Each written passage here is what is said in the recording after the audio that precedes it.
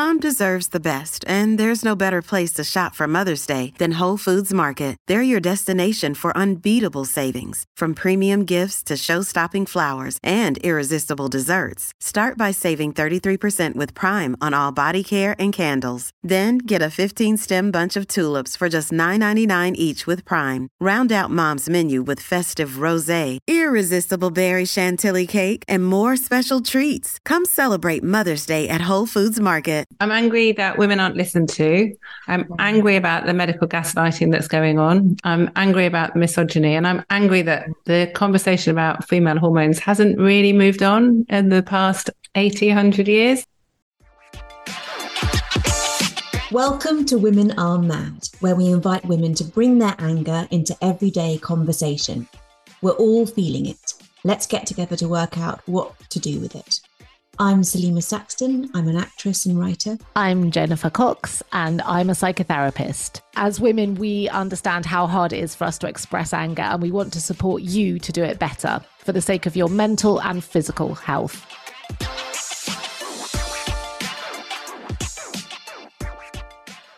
This week, I want to offer a challenge to our listeners. So tell me. The women of Iceland have just, as in the country Iceland, not the... What else? The supermarket. The supermarket. Oh, right. No, I thought it was the country. We're well-travelled. Exactly. Yeah. Most people would have just gone to the country. They've been on strike this week, and that is to campaign for equal rights, gender pay rights, and violence, and to stop violence against women. Now, what they've done is decided that they won't be performing any paid or unpaid work. I think it's for the day. And it got me thinking about what would happen if the women we knew decided to just down tools and stop. And I thought about the feelings that would come from that, and the huge amounts of guilt and anxiety that would be generated. I'm already going, but I can't join in with this one. So right, exactly. Which is shocking, isn't it? But also illustrative of how much you do that is so integral to people's lives, literal lives. So I was thinking, as a kind of milder alternative, could we challenge our dear listenership to try just dropping one task in their week, whether that's doing the washing up, unloading a dishwasher, maybe doing one less school run, whatever it is that feels like no one's going to die if I, don't do this. And let us know what you chose to ditch and how it felt, and also how it impacted other people. Did they really notice? And what did that mean for the system, for the family system or the work system or whatever it is? And DM us on Insta or email us on admin@womenaremad.org and let us know. Let's be scientific and observe our findings. Indeed, in our white coats. Brilliant. Which we now have time for because we're lying down. Yes, this is so true. We're on our sofas with our feet up. Let me also introduce our guest this week. Oh, lovely. Today, we are overjoyed to welcome our favourite expert in women's hormonal health, the incredible Dr. Louise Newson. Hi, nice to meet you. I'm going to launch straight in and ask you, what makes you angry? I've been thinking about this all weekend, and I'm far less angry than I was 7 years ago when I was perimenopausal. I'm angry that women aren't listened to. I'm angry about the medical gaslighting that's going on. I'm angry about the misogyny. And I'm angry that the conversation about female hormones hasn't really moved on in the past 80, 100 years. That makes me angry. I'm also really angry for the stories that I hear day in, day out from women who are just struggling to get their own hormones back to live a life that they want. And I'm also angry that I'm not taken as seriously enough as perhaps I should, because I'm only a GP, in inverted commas. And, you know, this medical hierarchy that goes on makes me really angry as well, actually. Is that enough anger to start? That's brilliant. That's oh my gosh, I've got so much to chip in with. Go, Salima, you go first. Same. I mean, so as a perimenopausal woman, so I'm in my mid-40s, I've gone through all of this summer, Louise, and taking much inspiration from you and how you talk about it. And I think it's extraordinary how, despite the fact that I'm relatively confident, relatively assertive, educated, I have had to fight over the last few months dealing with my GP and getting the hormones that I was wanting and needing because of the language that I was using. And we would normally ask people more specifically about their personal selves. But if you don't mind, I'm going to divert here and ask you for a couple of tips, as in the language that women, perimenopausal women in particular, because friends who are further in are able to access the language, I think, a little more easily with GPs. But women who are experiencing emotional shifts, and if you don't mind me saying, that's my own personal experience at the moment, as opposed to physical shifts, that's where the language seems to break down in certain medical settings. What can we do? For those people who are listening who don't really know what the perimenopause is, or even the menopause is, what's very interesting is that our hormones, which are just chemical messengers, work all over our body. So they leave, we're talking about our sex hormones here, so estrogen, progesterone, testosterone, leave our ovaries, go into our bloodstream and go all around our body. But the most important effect they actually have is not on our fertility, not on our periods, on our brain. And so we know, I was reading a paper actually at the weekend from 1938, and it says the most common symptom is anxiety. You know, we knew then, we know now that our hormones are neurotransmitters. They work on our mood. When we look at people who use our free balance app to monitor symptoms, the commonest symptoms are anxiety, low mood, memory problems, poor sleep, you know, fatigue. Hot flushes is there, but it's number 8 or 9. It's not at the top. So these emotional symptoms can be very, very common, and they can change a lot. And the perimenopause is where people have hormonal changes before their periods stop. And actually, women are defined by their periods or fertility, of course. Why else do we function? Well, of course we're not. You know, we are defined what we're for. Yeah, totally. And this is where the whole narrative of the menopause, stopping periods, I don't give a flying monkey's age 53 about my periods. What I do care about is how well my brain is working, how healthy my body is, how many diseases I can reduce by having a healthy lifestyle. And so this is where it can be very difficult for women to justify having their own hormones back, almost, because there's no blood test, there's no hormone, you know, saliva test, urine test, whatever you can buy over the internet is a waste of time, because when you're perimenopausal, your hormones can be very high and they can be very low. And this causes a lot of confusion, because if you did one of these tests and your level was normal, your doctor or healthcare professional might say, well, sorry, your hormones are normal. Yes, they were at that time. It's like looking out of the window when it's raining, but 23 hours of the day it's sunny, and you're telling me, well, it's raining, and I'm saying, no, it's sunny. You know, and so at 3 a.m. or at 4 p.m, when you've got an uncontrollable rage or sadness, your hormone levels will be low, but no one's going to come running into your house and take the blood test then. Yeah. And so then it's really hard to prove. And I think about it a lot, actually. And I've missed a lot of women over the years as a GP because they've come with symptoms of low mood, anxiety, poor sleep, muscle and joint pain, headaches.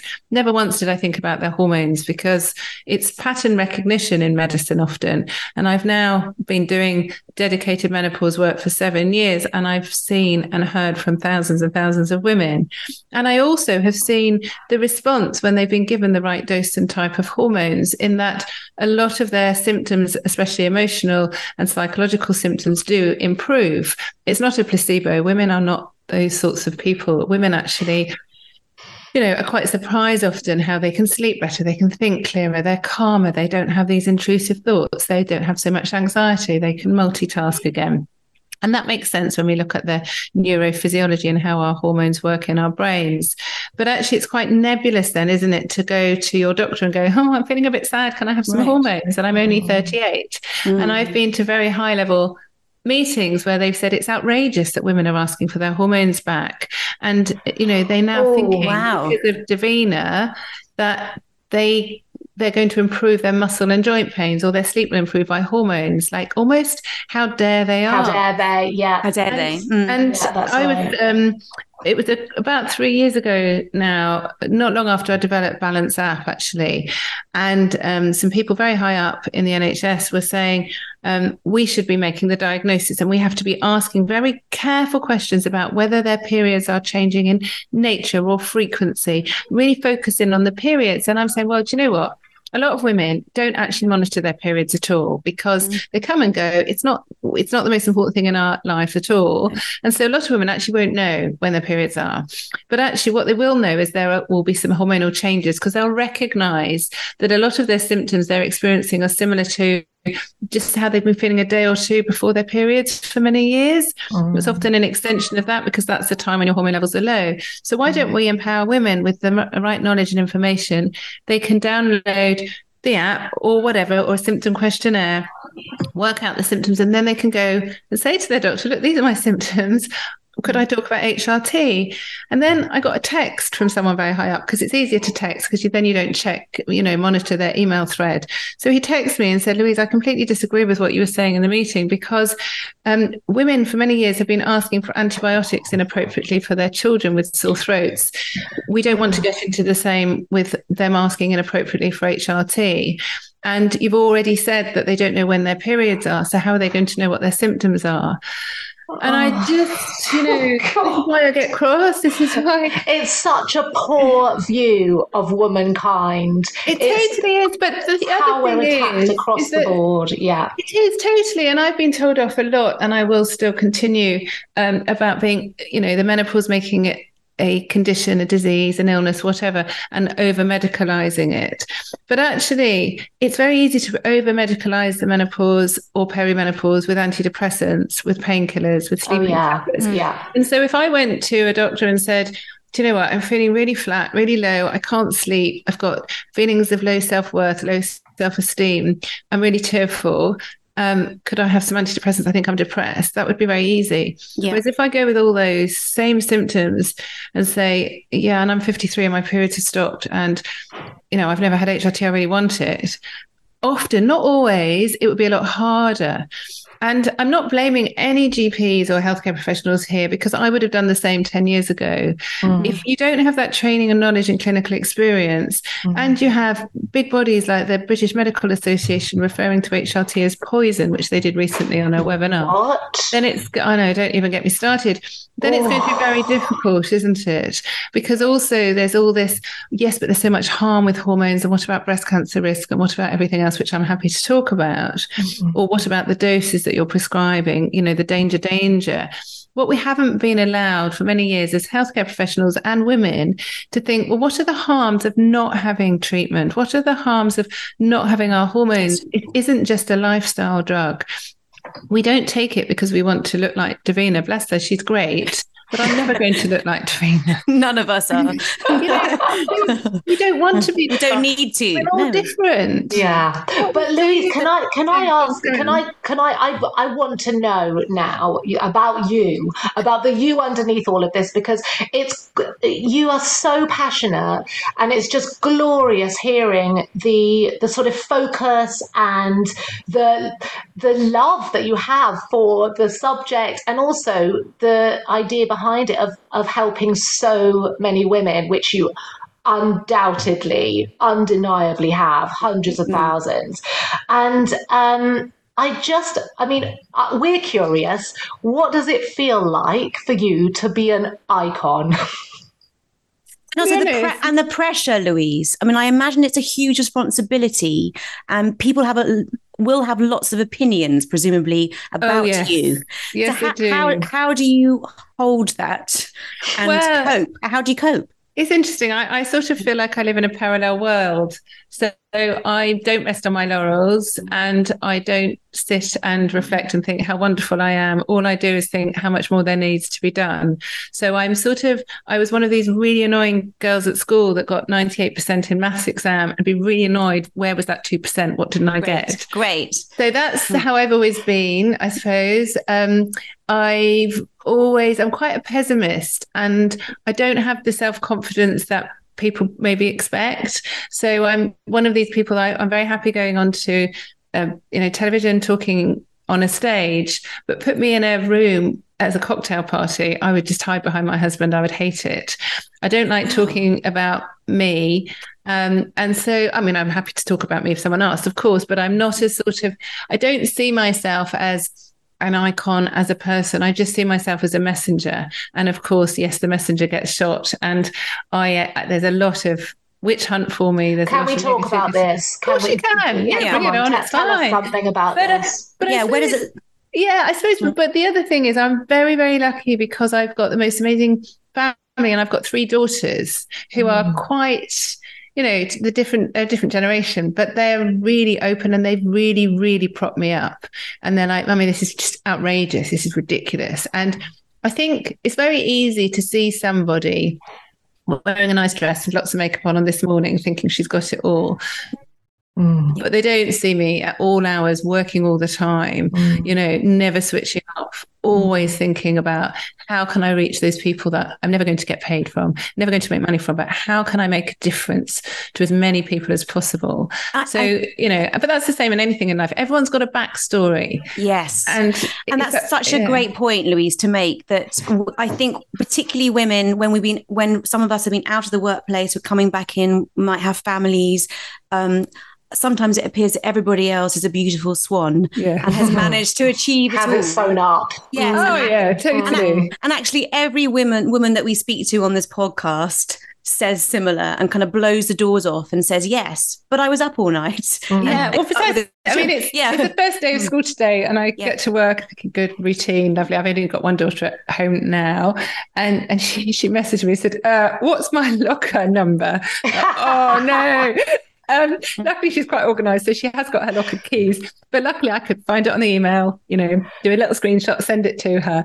Oh my God, it is just organised chaos, my life. But I think that makes you a lot more grounded, isn't it? So I could do, I spoke at Carfest and I got a standing ovation. It was amazing. Right. But then my 12-year-old had lost her handbag that she'd bought from some street seller in Spain, and it was a fake Prada handbag. And she's like, "You last had it." Catastrophe. So it's your fault. Yeah. But she's quite level-headed. But then she found it in the glove box of our car where she'd safely put it. So we had a bit of a laugh. But things like that bring you down, because they're not going, "Oh, Mummy, you were wonderful." It's like, no, it's your fault. It's your fault. And I think this is the thing that women are up against. Actually, if we're honest, we are the bins for the family, but we're also, if we dare to stick our heads above the parapet, we're the bins of society.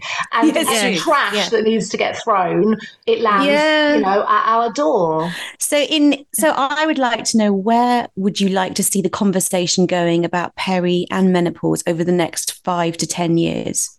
Well, it's not just that, actually, it's hormones in general. So Great, a lot of work we do is PMS, PMDD. You know, I'm very interested in gender inequality in sport, in all ages, actually. And I'm very interested in testosterone for all ages. So if I can, I would like to say about hormone health, actually, and actually for men too, because a lot of men are testosterone deficient, and that's again really difficult for men to address. So I would really like our hormones, as in testosterone, estrogen, progesterone for women, testosterone for men, to be seen as what they are, biologically active hormones with disease modifying effects that reduce inflammation, reduce risk of disease, and improve quality of life and well-being. So, you know, that would be a massive step. Yeah. And I suppose to distinguish between the emotive ideas that are linked to the decline or the ups and downs of these hormones. I mean, it's interesting that when I use the word perimenopause with some friends, they go, you know, but you can't be Salima, or you can't. And I'm like, yeah, I mean, I am. I mean, there's and it's this negative connotation as well, I think, which is a real shame. And I spoke to a lady yesterday, actually. It was Sunday yesterday, and I was at a netball tournament, but awful for my 12-year-old daughter. So I was hiding a lot in fields on my laptop and just popped out for her matches. And I phoned a lady who'd reached out through my social media, and she'd had the most horrendous story of sexual abuse from her father. Her husband had tried to commit suicide and was now she was a complete carer for him because his suicide attempt had not worked, and he'd had some brain damage, and she was menopausal, and she actually didn't know where to go with her menopause because she was on a low dose of HRT. The GP said, you can't have any more, and she said, it's like a switch has gone off in my brain. I've planned how I'm going to end my life because I can't carry on like this. I feel just numb. And she was talking about her son, and she said, but I'm just joyless. I have no interest in things at all. And she's got the most amazing insight. And I reached out to her and I spoke to her, and she said, I just can't believe that you're speaking to me on a Sunday afternoon. But actually, it's awful, isn't it? That people have to get that bad. It is awful. And it's like, why is it so difficult? Of course, she's on an antidepressant. Of course, that's easy for her to access. And she's on a low dose of hormones and being told she can't have any more. But it's why is it so difficult, you know? And why is it? But sorry, I just want to ask about emotions on this point, because I think women, but there's so much on a woman's plate. Like, typically, there isn't time. No one wants the emotion from her. There isn't time. Society doesn't have room. Shut up. You're the bin. You're the one we rely on. Carry on. Have an antidepressant. And it's just like from where I sit as a therapist. I mean, this drives me crazy. There just isn't space for emotion in our everyday lives. And if, like Salima, you're saying, when you say perimenopause, what? No one wants to talk about it in case you say something disturbing or real. Also it's the sexualization. It's how women are deemed. It's unsexy to say, yes, I'm perimenopausal, but why should it be unwomanly, unsexy, why shouldn't I demand certain aspects of me to flourish over the next 30, 40, 50 years? I think so. And I think it's really interesting that I did a presentation recently at a conference. We did a survey for women looking at cultural differences about the menopause. And, you know, there's some women saying it's a hidden secret. It's a shame. And, you know, in certain cultures, it really is. If you don't have periods, if you're not fertile, that's how you're defined. And it can be very difficult to talk about it. But you only have to Google menopause and it's white, middle-class women with a fan. You know, I don't identify myself as any of these grey-haired women. I never had a hot flush. I had one hot flush. But, you know, if I was 30, 20, if I was Black or Asian, where do I identify? And actually, you know, what I'm trying to do, I suppose, also with my work is, you know, the menopause, perimenopause should be the really positive time of your life. And everyone seems to think, oh, it's only about HRT. Well, HRT is wonderful, of course, and has many benefits, but there's no point me taking HRT and having whiskey, every morning on my on my Frosties and having McDonald's at lunch and never doing exercise, but it's empowering women to have the right choices. And I can't think of any other area of medicine where people are just denied an evidence-based treatment. And that's for me a real issue. Like if someone could say to me, Louise, this is the reason, then that's fine. But I think also, I've got a first class honours degree in pathology. I'm also a physician. I'm not just a GP who doesn't know very much. So bring it on. Give me a real academic argument why we can keep denying women an evidence-based treatment, but I've still not heard anything. And so this is where I think women not having a voice and also not having any advocates out there really to help. I look at women who are socially deprived. About in some areas, only 2% of menopausal women are prescribed HRT. How many of those are on antidepressants? How many of those are overweight? How many of those have type 2 diabetes? It just doesn't seem right. You look in prisons. We've known even since the 50s, from some amazing work by someone called Catriona Dalton, that women are more likely to commit a crime just before their periods. And we know that hormones reduce just before the periods. There's a lot of women who do all sorts of things when their hormones aren't right. And I'm not saying let's blame hormones for everything, but let's look at it and see. Reality. Yeah. And let's also realise that women who have many different types of antidepressants, antipsychotics, but also things like the implant for contraception. They're stopping fertility. The other drugs are interfering with hormones, but they're actually causing a chemical menopause. So there's a lot of women out there who have less of their own endogenous hormones, estrogen, progesterone, testosterone, than they would do otherwise. But they're being told, oh, you're like that because, your life's a bit rubbish, or your job's not great, or your partner's doing whatever to you. But actually, could it be their hormones? And why can't we think about that? It's about not listening again, isn't it? And I think it's so interesting. I just want to say, actually, on for Louise yourself, how within the medical profession, you are experiencing still people not listening, not wanting to hear your voice. Yeah, even to your voice. Even your voice. Yes. Yeah. And I do think this is the woman's plight, actually, is if you were a man saying this, I'm not sure that you'd experience as many people trying to politely shut you down or not disagree. at all. I do sometimes think if I was my husband doing this job, he would be an absolute saint. But actually, some of the bullying that I'm getting is from other women, which I think is really interesting. The internalized patriarchy. From men, but it's fascinating. And colleagues or women who are not in the medical profession.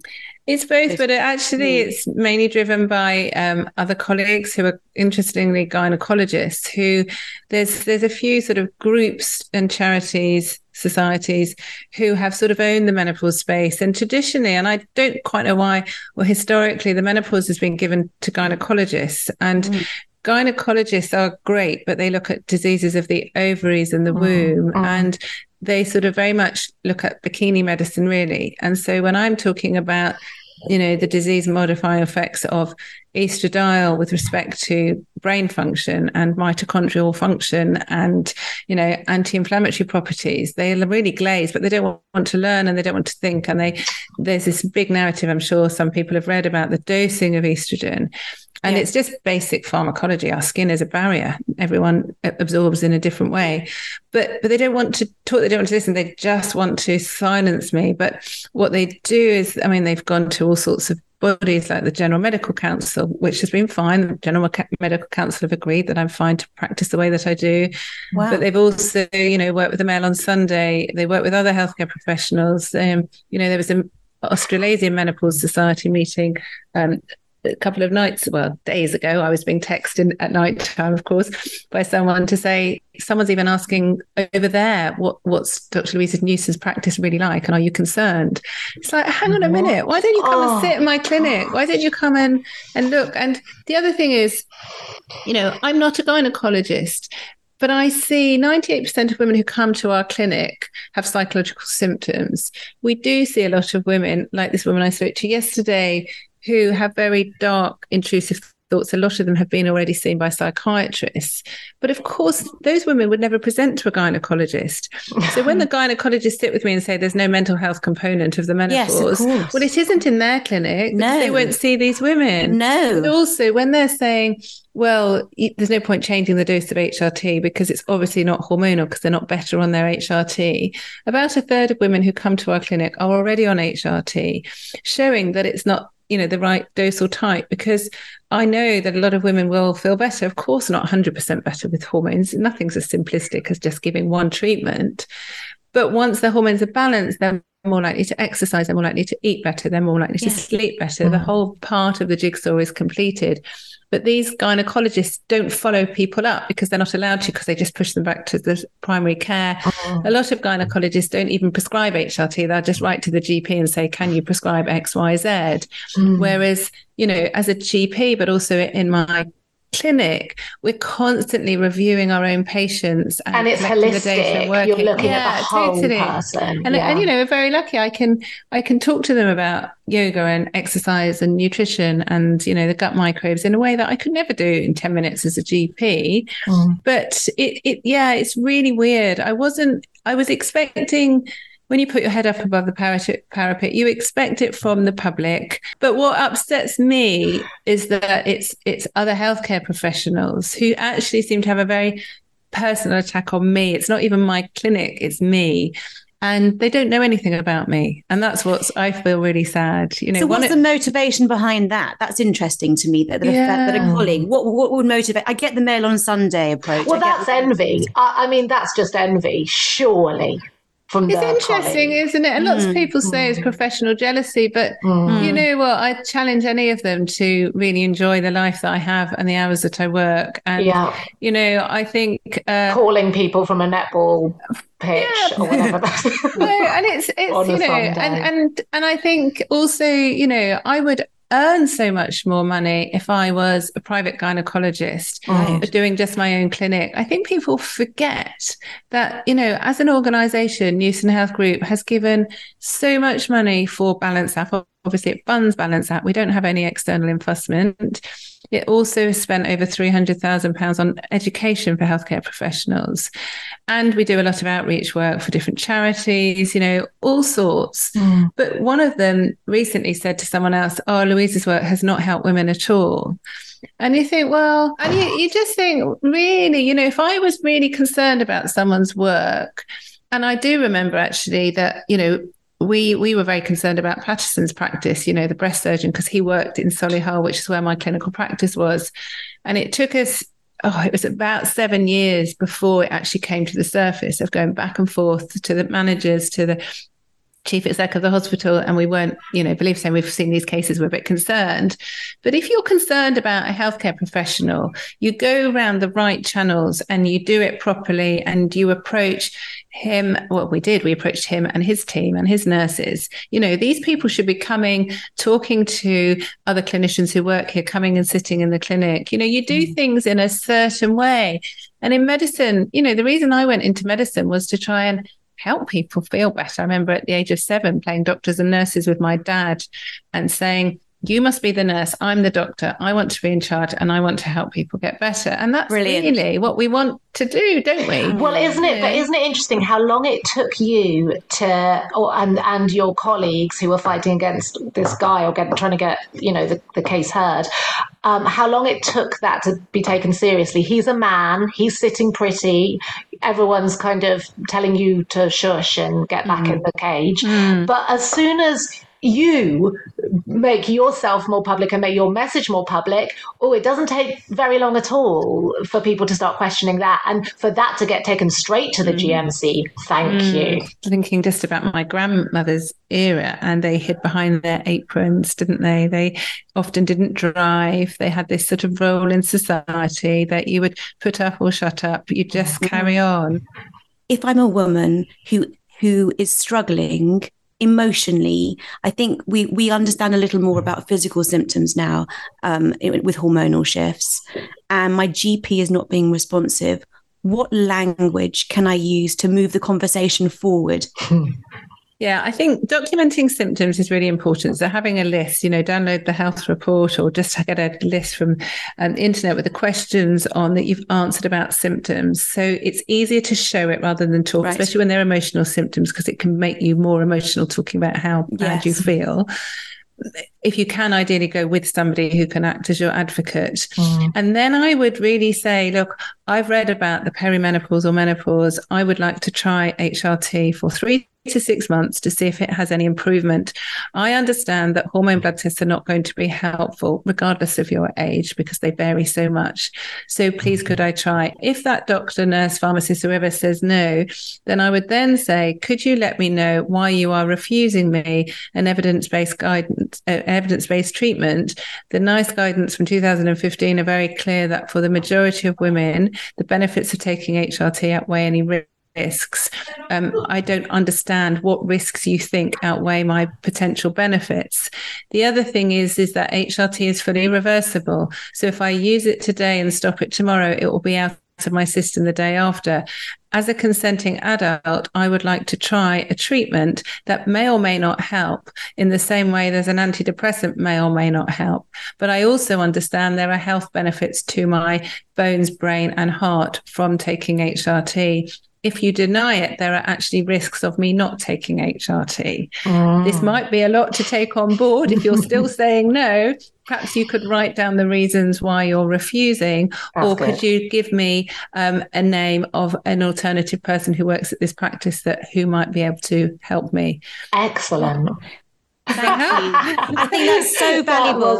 That's good. That's really valuable, Louise. It really is. Well, what you don't want to do, or what women don't want to do, is fall out with their doctors. Because if you then have a chest infection, you don't want to be known as that gobby doctor, that gobby patient who was rude.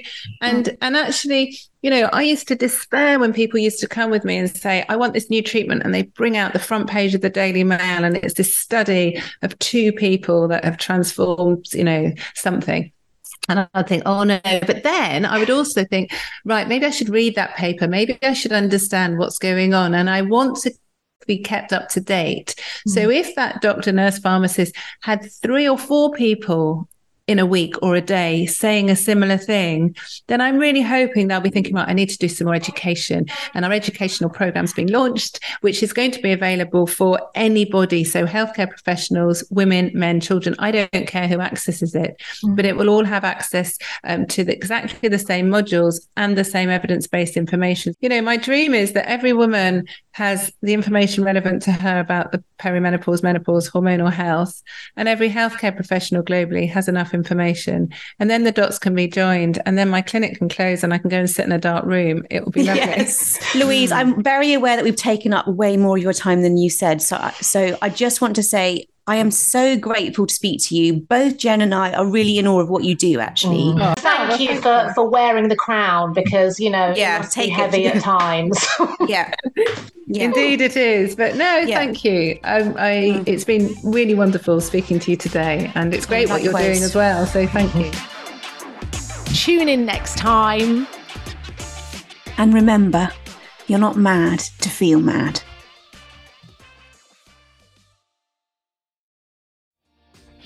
Hi, my name is Kay Adams, and to be honest, I'm not so good with the ageing process, so I enlisted my old chum, the filter-free Cara McKenzie, to advise. Could you imagine being a porn star? The room would need to be really hot for me to strip off. To be honest, she's not much help, but she is rather amusing. And along with some great guests, Joe Brand, Andy Oliver, Anton Dubeck, Ruth Langsford and Craig Revel-Horwood, darling, we are learning how to be 60. Listen wherever you get your podcasts.